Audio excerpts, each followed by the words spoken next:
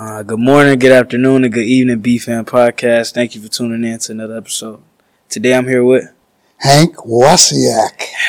I was trying to figure out how to say your last name this whole time. That's okay. It gets mispronounced all the time. It's a good Polish name. Yeah, I don't know where my name comes from, but it gets mispronounced as well. It's Enox, but it's spelled E-N-O-E-X. Oh, is that how you spell it? It's cool. So that's a good Polish name. I'm half Polish and half something else. What do you think the other half is? You're looking Irish. at me. Irish. It's German. Italian. Cuban. For real? Cubano. See. Oh, I like that. That's nice. I was a kid in Brooklyn, growing up being Polish and Cuban, and it was at the time when all the guys in my neighborhood were at war with all the Spanish kids in the other neighborhood. Yeah. So I used to say, I'm half Cuban. That's Just fun. No, my mother was Cuban. Josefina Candida Sierra. That's beautiful. Nice name, huh? It is. But okay, we know you're from Brooklyn. Other than that, you want to just tell us a short, brief story about yourself? Anything that comes to mind? If you my story is not short. Huh? My story is not short. How old do you think I am? I looked it up. You did? Yeah, you 88. Not 88. Give me a freaking break. I'm 80 years old. That's beautiful. And so I've been around since then. And I'm a kid, grew up in Brooklyn. Dad, fireman, mother worked at a kid's store. We had my brother and sister and I. And my grandmother lived with us for a while, my Cuban grandmother, in a small apartment in Brooklyn, third floor. I woke up and there were 5 of us stepping all over each other. So that's the roots. I was a street kid, grew up in the street. And, loved it all. Had a good time. It was a great time of life. Okay. You got to your teenage years. How did that go? Teenager? Yeah, let me hear. Oh, good. Had a wonderful time. Got in a lot of trouble. And I went to a Catholic elementary school, Catholic high school, and survived nuns and brothers and all of that. But I was a reasonably good kid, but I headed down some wrong paths sometime. Yeah, as we all do, and that's one thing we need to do to learn. That's it. You know, man, because even when you say you lived in an apartment, 5 people, I was sort of the same way. I lived in an apartment with my mom, my grandma, and my older sister, but it was a 1-bedroom. 1 bedroom. Yeah, so my grandma got the bedroom. My sister slept with my mom, and me and my mom slept on the floor in like one of the like side rooms or whatever. But it was. Well, we were lucky. We had 2 bedrooms, but they were tiny. Yeah, and growing up like that, it was like I'm more appreciative of it now than I feel like I would be anywhere else. Yeah, absolutely. It was a big stepping stone for myself. Same way, and then I think those things never, there's a saying, you can take the boy out of Brooklyn, but you can't take Brooklyn out of the boy. I'm sure the same thing that you say about people from Detroit, but there's something about growing up in a city and being a street kid, at least in my time, that just was there. We went out at 9 in the morning, came home at whenever we did, and that was it. Yeah, for me, it was when the street lights came on. Yeah. You had to be back in, but sometimes they let you go out. I remember I used to play basketball. Basketball was like the mediator in the neighborhood, so it's like everybody, let's just come and hoop, even if you can't hoop. And I just found myself, I was like 4 or 5 years old in the street playing with people way older than me. I remember I'd be at my dad's house, it'd be the teenage boys across the street. But when I was at my mom's house, I was playing with people with ankle monitors on, but none of that stuff really means anything to me. And don't lose that. Yeah. Because that all is part of who you are. Yeah. And then you're going to graduate from USC. You're going to get into other worlds and things. I guarantee you will always go back to something there. You're going to remember that ankle bracelet on that guy or whatever. Yeah. And it's one of my oldest friends that I went to school with. He and I still keep in touch. He's exactly my age, and we talk to each other all the time. So, you got a lot of years on me. Mm-hmm. You've been through a lot. How did you stay yourself with everything that you've done? For those that don't know, could you, if you want to, you could slightly tell them what your profession is and what you've done. I am a marketing businessman. I grew up in the advertising business. In the Mad Men days. You ever hear of that show, Mad Men? I haven't seen it. Check it out. I got you. It's all about advertising in the 60s and 70s. So Okay. That, from a business point of view, that's where it all started for me. I did not want to go to college. I had no idea I wanted to go. No one in my family had gone to college. And I really wasn't that interested. Or that pressed, yeah. And a teacher that I had in school said, I think if you don't go to college, you're going to find yourself in another institution. So he did, and he made me go. And I reluctantly went. I went through Catholic high school and grammar school. Yeah. And the person that pushed me to go to college was a Christian brother, Brother Merrick. And he said, I want you to go to college. Just give it a year. If you don't like it, get the hell out. But don't go to any Catholic college. Here's a college. He wanted me to go to a college in Manhattan that was not going to be my prior education. So I did Pace College. I didn't know what I was doing. I went down the list of majors. The first one was accounting. It wasn't me. Second one was advertising. I said, hey, I like ads. Yeah. Why not? Literally, that's it. I checked advertising. And that's it. That's how I got started in my career and my business. Yeah. And it was a smart, wild-ass guess. I got lucky. And it was something that I enjoyed and fell into right away. And I stumbled into a career. I was pushed into college, and I stumbled into a career. And I am eternally grateful for that. That's because beautiful. I took to it, I loved it, and I was extremely successful at it. Do you got any accomplishments that you would like to note now? Well, I have a lot. Well, I'm listening. The most of which is I have a great family. Yeah. And my wife and I have been married for 58 years. My grandparents just celebrated 50. Oh, wow. That's they got a little to go on us. And we have 3 wonderful sons. And I have a grandson. And that, in the end, is the most important. And many times in your life, they'll get a little fuzzy on you sometimes. So you really have to understand that. But so that is the most important one. That's beautiful. And the other, I have a lot of other accomplishments in business and school and in life that I could talk about if you want. Go ahead, go for it. We listen. But one, the funny ones. I mean, I graduated from college, and when I was graduating, I graduated in 3.5 rather than 4, because my wife and I were engaged and we wanted to get married. So we got married in February 1965. What day? That February 6th, and you're going to get me in trouble. I almost said the 5th. February 6th. So, Vicky, if you're listening, I got it right. My birthday, February 8th. No kidding. Oh, good for you. And so I graduated, went on a honeymoon for a week, started work the next week. Where you was working at? Pardon me? Where were you working at? I worked at an ad agency called Benton and Bowles. Okay. It was the highest paying job I could get. It was $100 a week, which was pretty good. Yeah. And so I started in the media department. Okay. And then worked up and grew and went into different departments. And I left 5 years later and went to an agency called Doyle Dane Bernbach, which was a very hot creative agency that I wanted to work at. And they hired me at 26, and I was made a vice president of the agency at age 26. Wow. I still think I'm the youngest VP they ever had. I hope it stay that way. I hope so too. Yeah. You know, and I'm glad you said that. It's an interesting point. So I got started young, and I always was impatient and moved.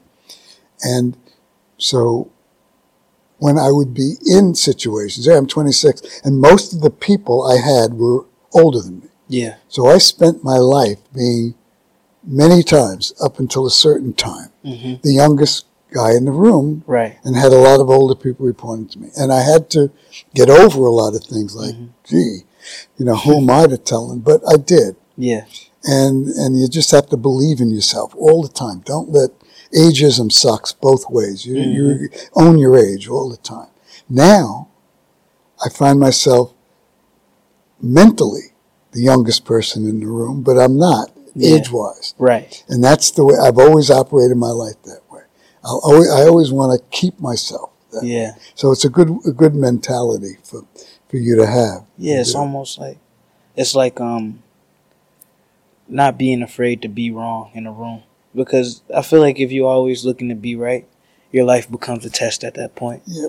But not only that, it's not afraid to be wrong. It's always keeping your mind open to learning something.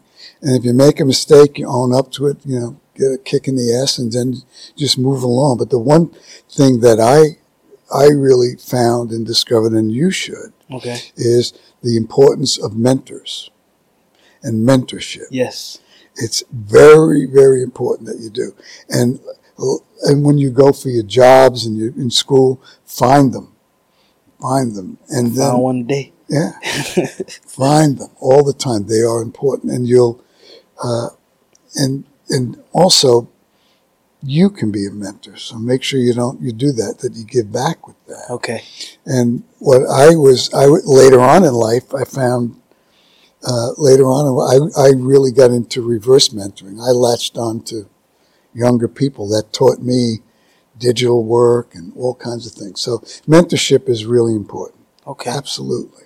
And what type of books did you read to develop this mindset after you acquired books that I read some. I kind of, I'm not a big fan of text and textbooks, even though I teach and use it.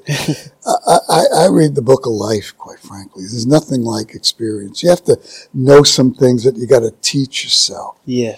And the profession that I went into, marketing and business and advertising, yes, there's things that you have to know, basic facts, but it's much more driven by your creativity, your willingness to learn and apply principles. It's not like I have to know 60 rules of accounting tomorrow or economic theories. It's not that. Yeah.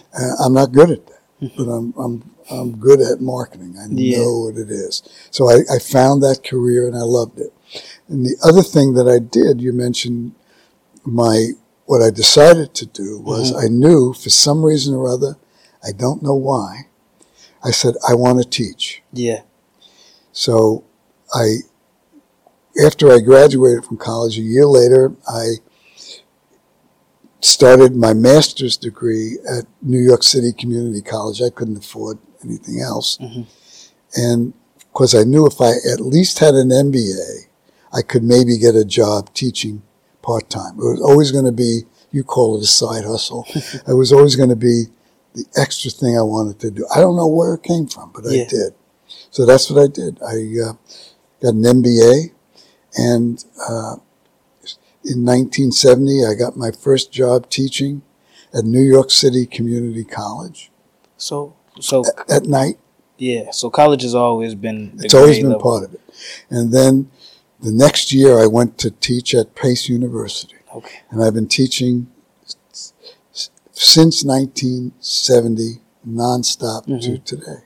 So what's something common that you saw in the classrooms amongst all the classes you taught? That's a great question. Yeah.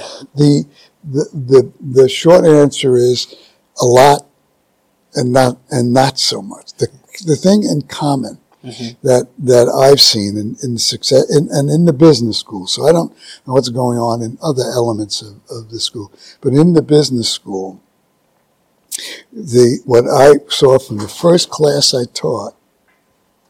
How's it going? Good. Is it okay if I shut down the projector? All you want. Yeah, go ahead.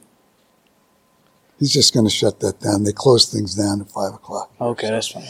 So So we're getting. Well, you can edit, right? Or you do a little bit of that? Or no? Yeah, I could do a little bit. Right. So I could just cut that part. I'll make sure I listen. So the one thing that I always love is eagerness to learn. I mean, no matter whether it's what decade, the students come into class with, I want to learn, I want to get ahead, and motivation to grow and to do that. And what I've seen over the years, that hasn't changed. And that enthusiasm for knowledge hasn't changed. Yeah. What I've seen grow is the complexity of what you have to learn today and what you have to know. Yeah. And over the decades, at least in marketing and with students, they've got to become much better versed in different skill sets than they had. And in the generations that I see now, you have so much coming at you that there's an awful lot of more angst and anxiety than I've seen in prior generations. More opportunity than I've ever seen, but more angst and anxiety and worrying about things too much rather than kicking ass and getting the most you can. You're in college for 4 years. Right. Don't make the most of it. And making the most of it's different for different people. Make the most of the relationships that you have. Make the most of the teachers that you're going to work with. Yeah. And enjoy it. Lighten up. You guys are much too uptight right now. Because a lot of times, even when I see people like worrying about the grades, I talked to you about this. I was like, the way I had to construct it in my mind is I'm not going to die because of this grade on this test. I'm not gonna let it decide my future. It possibly could, maybe, if anybody's looking for that specifically, but I'm not gonna allow it. It's to the best of my ability, and then there's nothing I can do to change it. What's gone is gone. And don't change that attitude. What's done is done. Yeah, you're right. So I might as well just. I had a little post on TikTok that I caught a lot of crap for, which someone asked me, "What was your GPA?" Yeah. And I said, I don't remember what my GPA was. I didn't give a crap what my GPA. All I needed to know was that it was going to be enough to get me into a low-level graduate school. And I didn't even know what it was. Yeah. And that got misinterpreted on TikTok that said, your GPA doesn't matter. I said my GPA didn't matter. So I took a lot of heat from that. But the GPA matters if you're interested in going to graduate school. Right. And if you have certain professions you want to get into, you pay attention to that GPA and you raise it up all the time. Yeah. But the GPA is in no way a measure of what you've learned. Man. I will get in a lot of trouble for saying that here at school sometimes, but a GPA doesn't matter that much when you leave here. Yeah. And I'll tell you, I've hired hundreds of people, and the last thing I ever looked at on their resume was the GPA. I didn't give a shit about that. But if you want to go to graduate school, do that, fine. Yeah. If GPA is a measure of how you want to measure yourself, fine. But it is not a measure of your success once you leave here. Right. I firmly believe that. Yeah. Now, I'm not encouraging you to get a lousy GPA. No, I'm not going to go. And work hard. Yeah. And, and it always isn't a measure of how hard you put in, how much work you put into a course. Sometimes you can work your ass off and you just can't ace the test. That happens. It's not life or death. Don't die from it. Before you came in, I was doing a review of a midterm with a student where he didn't do that well. Yeah. And he's probably, I think, in terms of engagement in the class, he's terrific. Right. We have good dialogue. He knows his stuff. He didn't do well on the midterm. And he's just not good at tests. And sometimes that's what it is. You can know the information, but being able to regurgitate it spot on within a set amount of time could be a lot on the mental. And a lot of people don't take that into account when they see their test grades. So they just think it's, I must not know it, or I didn't study hard enough. And then they'll go back and start to pound themselves and pound the information in their head, and then end up doing worse on the next one because how you felt about the reaction just keeps building on. If I went back and looked at my GPA, it was probably at best a B. Yeah. That was it. And by the way, when I went to college, I had to pay half the tuition, so I had a job. Yeah. And I worked there, and I worked so there was a lot of things on the table. And right. Learning was the most important thing that I wanted to do. And I did. I learned it. I learned a lot. So what are your people skills like? Like, how do you see people and how do you interact with people on a day-to-day basis? And what's your mindset going into it? Good point.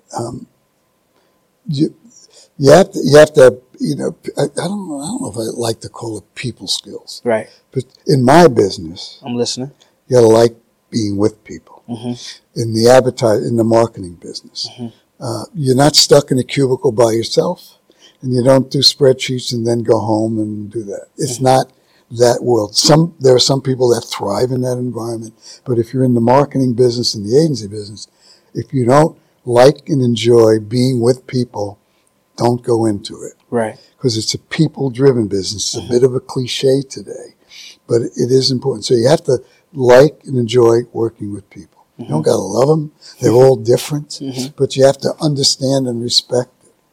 And the thing that you have to do, I think, when you deal with people in business in general, but particularly in marketing business, that ego you have? Right. You put it in a box and you leave it at home. Okay. You don't bring it into work with you. Can you define the ego? Ego for me is, I know it all. It's right. And I have a point of view. Not that you don't have a point of view and a personality and who you are. But sometimes when you're in a situation with other people, you can't let your ego get in the way of being open to them. Yeah. And many times it does, especially when you're looking at ideas. And you may look at an idea somebody has and your ego says, I could do that better. But you know what? They may have some validity to it. So you have to not bring that ego and that's your only filter. You've got to be part of it. But everyone else's point of view is just as valid as yours. And how do you suggest people go about seeing that? Seeing that other people's values matter? Well, first of all, you have to believe it. Right. You have to believe it. Okay. That their point of view and their right to express it and do it, and their right to argue their point of view and sell it to you is just as valuable as yours. Then you have to make some decisions about whether or not you're going to move on those things. But that's different. Yeah. And what happens when you bring your ego in the room and it's much too big, you stifle points of view. And the one thing that I always like to say is that I love to have, to me, the best discussion about ideas I have is when someone changes my mind and I don't change their mind. Yeah. When you've had that kind of discussion, it's the best because you've opened yourself up, you learned something, you built that into who you are, and you get your minds changed by somebody. Sometimes that doesn't happen, but when it does, it's a great discussion to have. That's great. And so, even in the business world, but like even outside of that, what's the importance of being vulnerable to the people outside of you and being vulnerable? Yeah, being vulnerable to the world.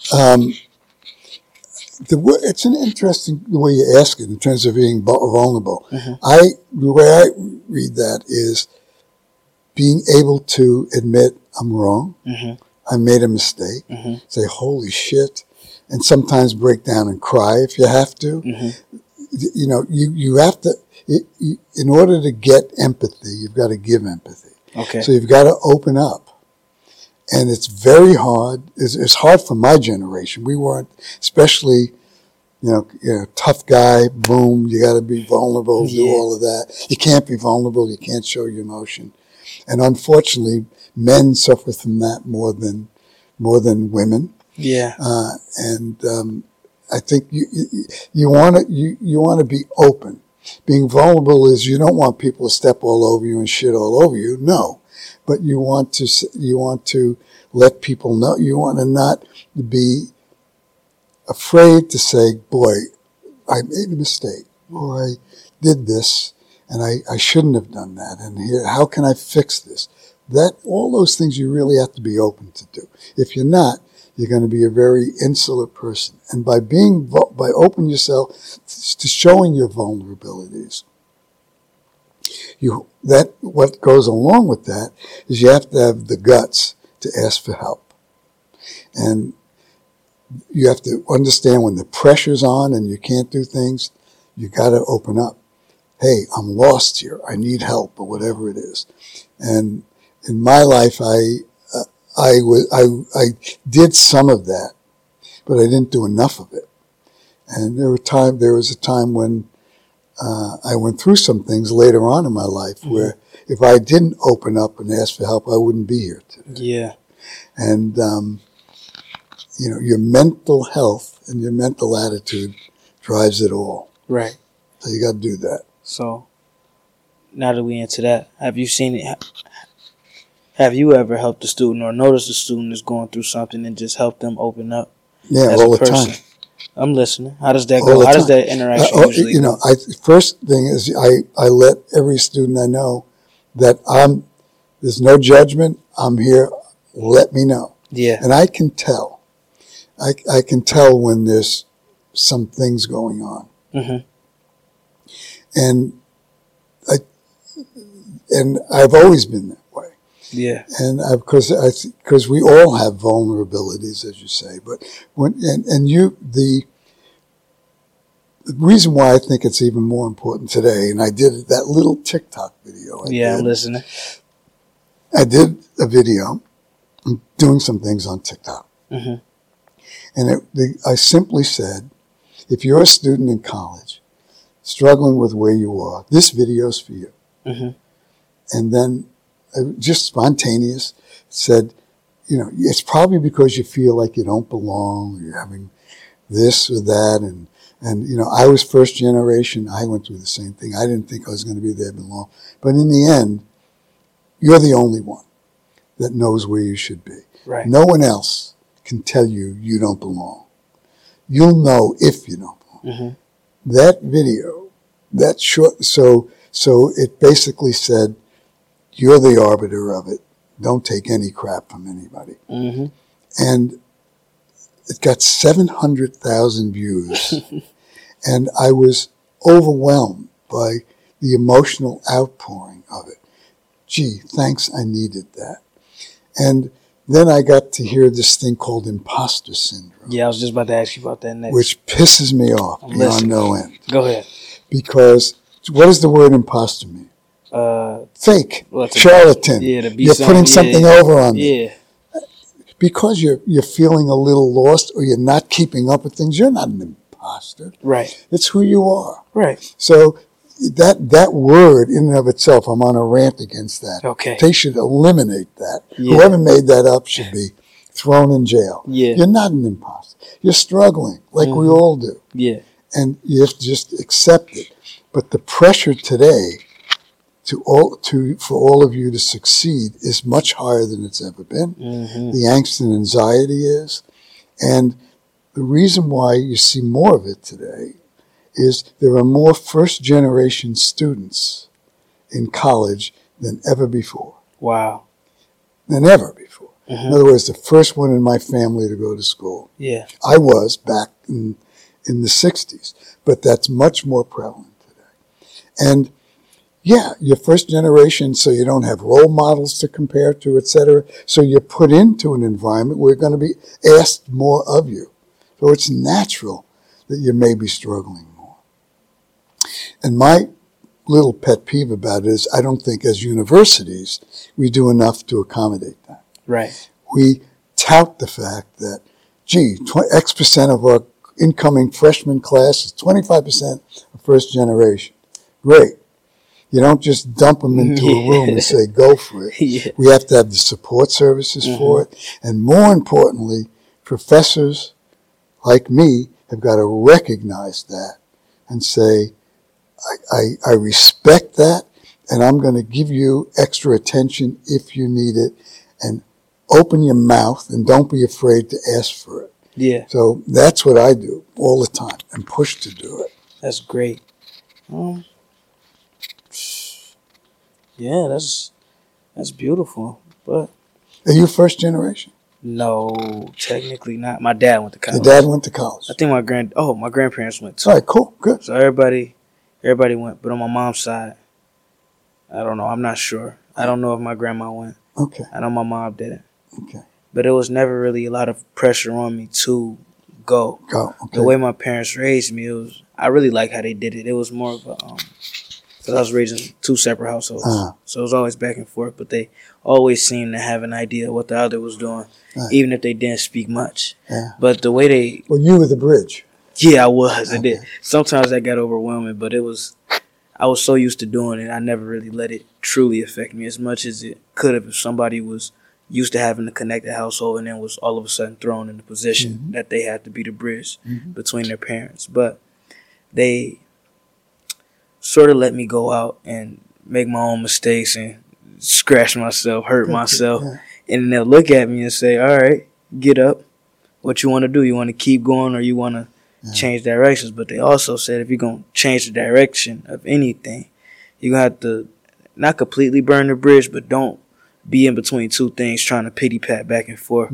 You got to commit to something and then stay on that route. And once you're on it, be on it. And if something changes, that's okay. Yeah.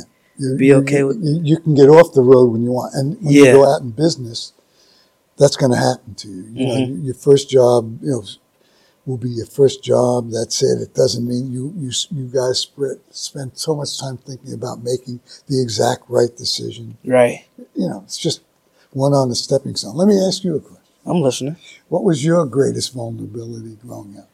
Here you are now. You're in first year in school. Were you scared? Scared of what? Going to school, leaving home? Here? Yeah. I was more or less excited. I was ready to go. Okay. But I just wasn't sure what I would do when I got here. I'm confident in my ability to get good grades, but I know this 4 years is sort of the deciding factor between maybe the next 40 or whatever. So it was really so much as, okay, I'm here.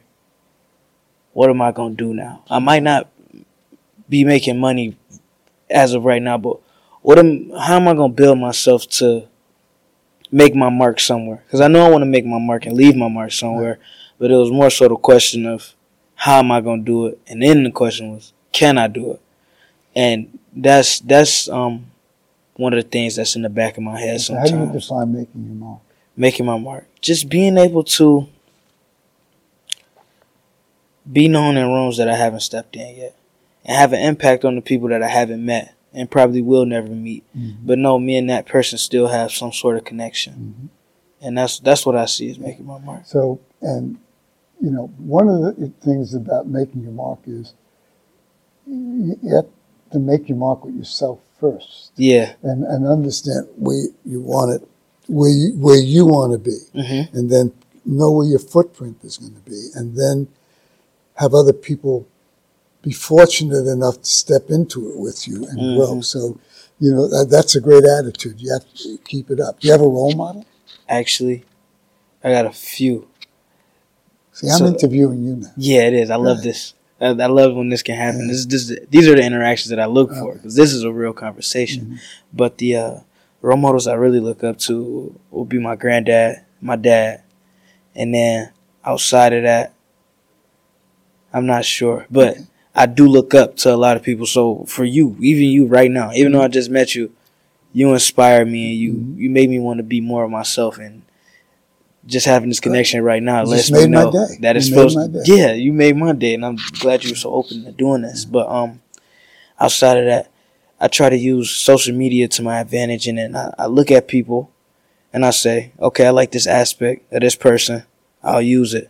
I'll take it. But I won't look at them as a whole person and I won't worship them like a lot of people do. Yeah. People devote their whole life around this one person. I look at them and say, well, what aspects of this person do I like? I'll go grab it. I'll take it. I'll add it to my repertoire, tweak it a little bit, and then go out and then see who else can I, not like leech on, but who can I leech on to get something from? That's a great point. And look, my lesson I learned over role models is There is, you have your dad, your granddad. Yeah. There is no one. Yeah. You look and see people and you admire things in them. And, I'll tell you the secret. I'm listening. And that when you admire something in someone else, it's it's something that you want to admire in you. You're reflecting yourself. So there's a thing we've written a couple of books about positive thinking. Okay. And thing that that it talked about was you should create a Mount Rushmore. Okay. And 4 people at any given time. Sometimes they can change. Who's on your Mount Rushmore? Who are you looking up to? Who you want to emulate? Whose values do you want to pull? And it'll be unlike the permanent Mount Rushmore, you have you have your granddad and dad that are up there, but you can put other people on it. Yeah. And then always be looking at it, because the qualities you admire in them are the qualities you want that you have embedded in yourself that haven't come out yet. Yeah. So that's it's a good thing that you do that. And don't, and it'll change. It will change. Some of my Mount Rushmores have changed a lot sometimes. Can you give us a few? Huh? Can you give us a few? Well, my dad was definitely one. Of course. And my mom too. They just loved them. They were both, my dad was a fireman. My mom was worked in a store.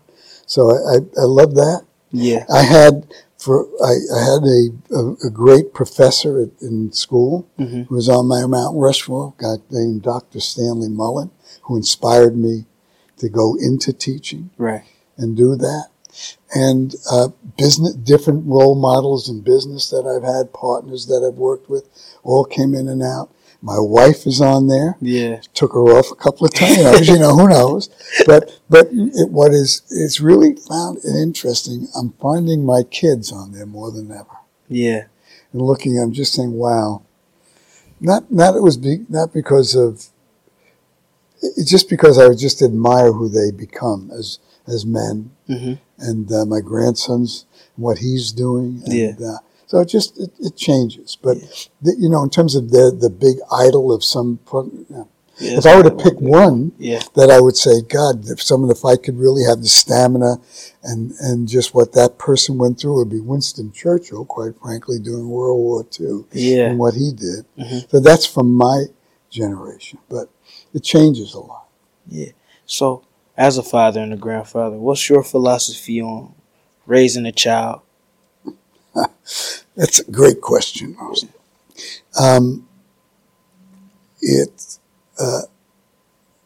It's not spare the rod, spoil the child, but it's discipline. It's discipline. Your kids need a framework and discipline, and you've got to give them a moral compass, and in the end, that's what you're there for. Yeah. To start them out right. And then you have to guide them and do that. And I had kids young. So when we were in our early 21, 22, our first, we had kids. So we really almost grew up as friends with them. And that was a good and a bad thing. We kind of let them get away with some things that they might not have or whatever. But it was always a just friendly relationship. Yeah. And the other thing that we didn't do is we didn't push them in any direction. We let them find their own. Yeah. That's exactly how I was raised. So what were some qualities that you found in yourself that you had to change when those kids came into the world? You was like, I just gotta. The qualities were that I had to stop risk-taking, screwing around, doing a lot of things that as a dad you would consider irresponsible. Yeah. I wasn't good at that all the time, quite frankly. But the one thing that having the kids made me I've always had a work ethic. I grew up with it.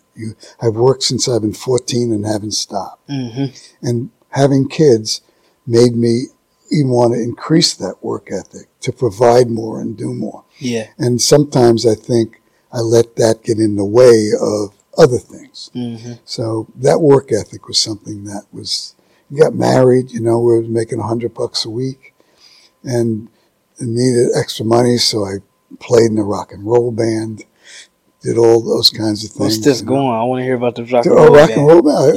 Yeah. I played the guitar a little bit, but okay. Friend of mine was drummer in a band. It's called the Rogues. It was 4 of us. They needed someone to fill in on the bass player. They said, "Would you do it?" I said, "Yeah." And I picked up the bass, Hagstrom bass.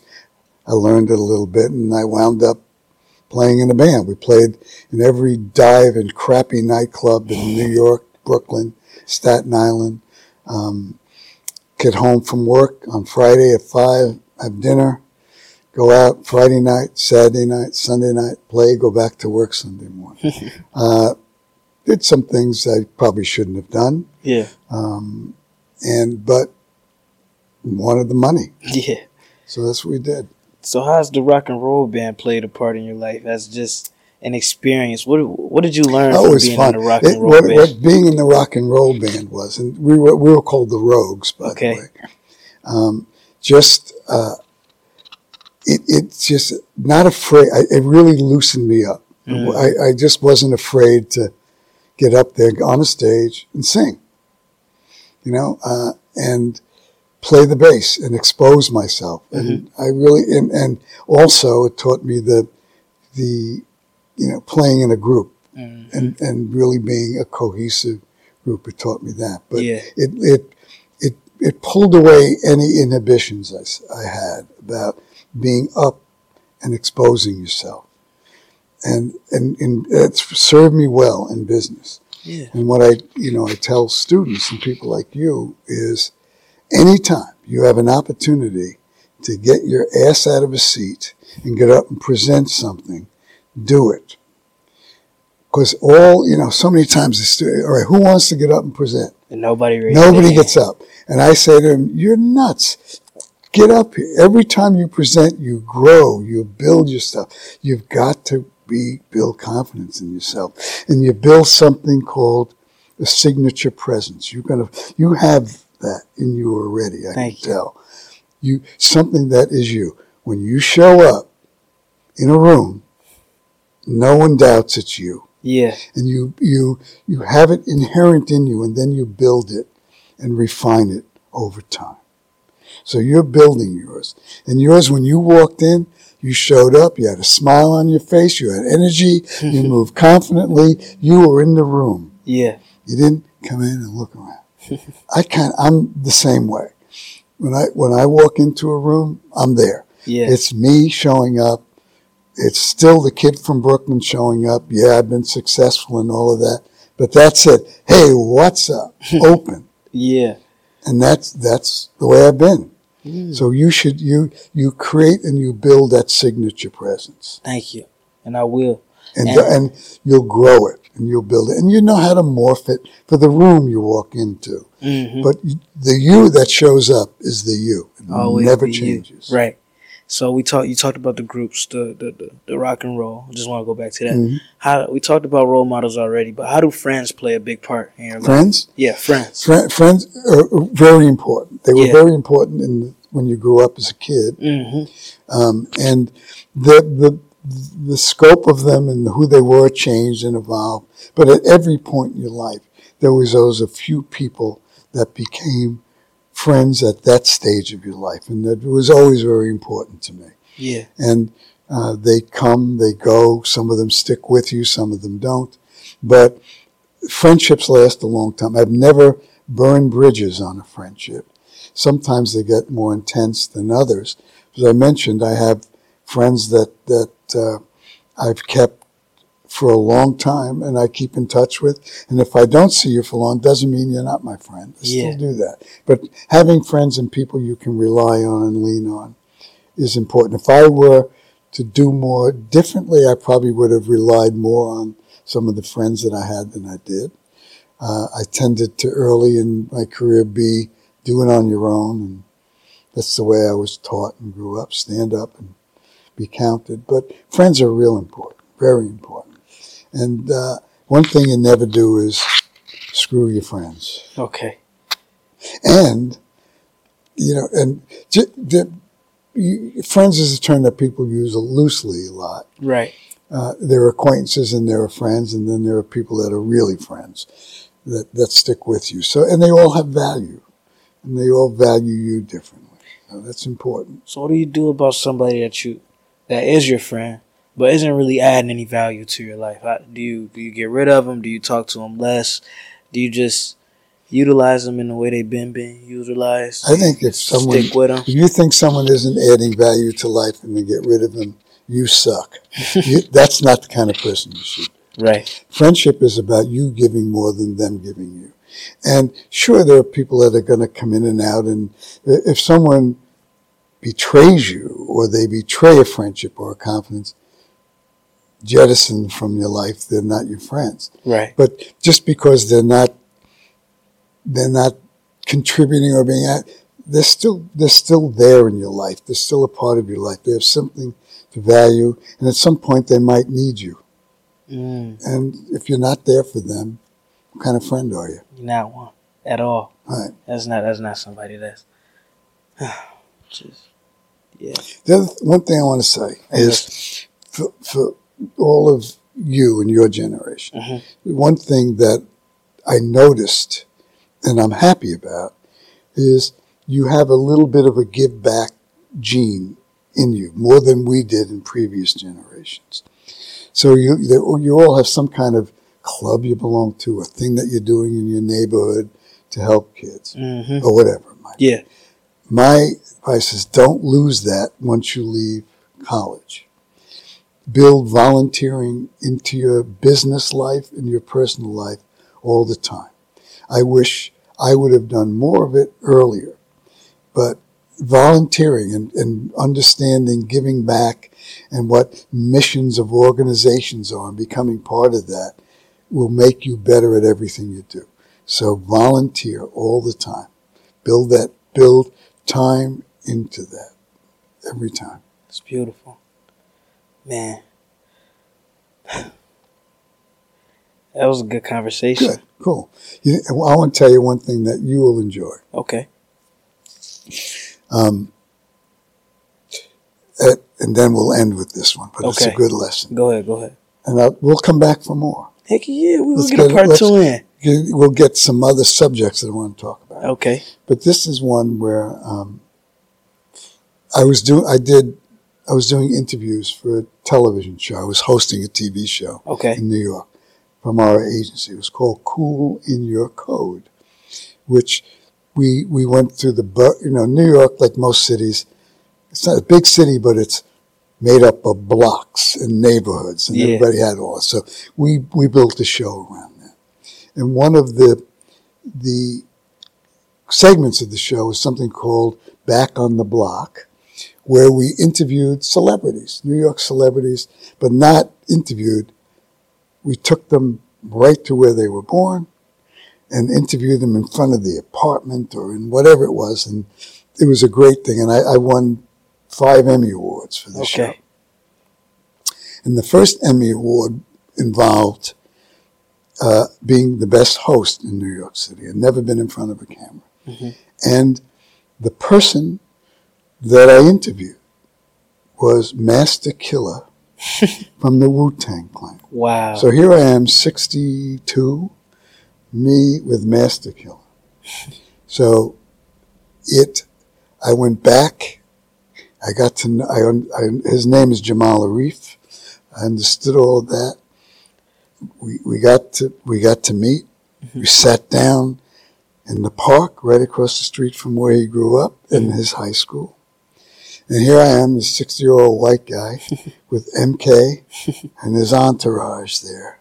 And I sat down with him and I said, right in front of the high school, I said, okay, sitting at the lunchroom table, we used to sit and speculate. We did, and it was his rap song about growing up. And he looked at me. He said, where'd you learn all that? I said, because that's you.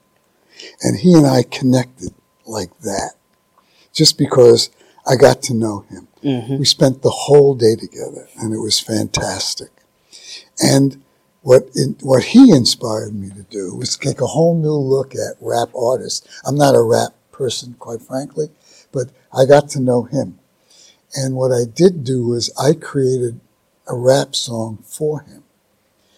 And it was called Back on the Block in BK with MK. Okay. And I then asked his mix master at the chamber of the Wu-Tang Clan if I could come and record it for him. Yeah. And I did. Spent the afternoon with it, and I wrote the song. We recorded it, and the Quick Draw, who was his mixer, did the background for me. Mm-hmm. And I wrote it, did it, recorded it, put it on a CD, and gave it to Master Killer. So you wouldn't expect me to say, and I'm not a rap genre, but that I actually wrote and recorded a Master Killer rap tribute in the Wu-Tang Clan chamber in Brooklyn. Not many people know that. You know that now. That's beautiful. They know it too. Is that okay with that? What? That's okay with you that everybody else knows it? Absolutely. Nice. And I'll get you at some point. Okay. The one that I did with it. I'll also share with you my interview with him. Okay. Which was terrific. That's beautiful. It really changed my attitude about that. Mm-hmm. And he really touched me, that guy. Really That's beautiful. Did. Master Killer. I can't wait to do a part 2. We're going to get so much deeper. This is going to be so much fun. We'll do another one. All right, bet. Thank you for joining me. Cool. And do you have a quote of the day? What? A quote for the day? Quote for the day. Anything that comes to mind. Just something you want to share. Let me see.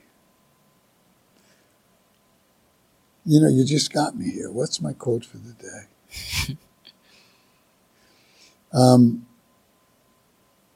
Yeah, I guess it would be, all right, the one I started out with. Okay. You can take the boy out of Brooklyn, but you can't take the Brooklyn out of the boy. And that is, never forget where you came from. Right. Wear it like a badge of honor, no matter where it is. Yeah. And wear it like a badge of honor, and stick to your roots, because that's what your tree grows from that. So I'll never change that. Wow. Love it. Okay. That just gave me an idea. Thank you. All right. I love this. You're good at it. I appreciate it.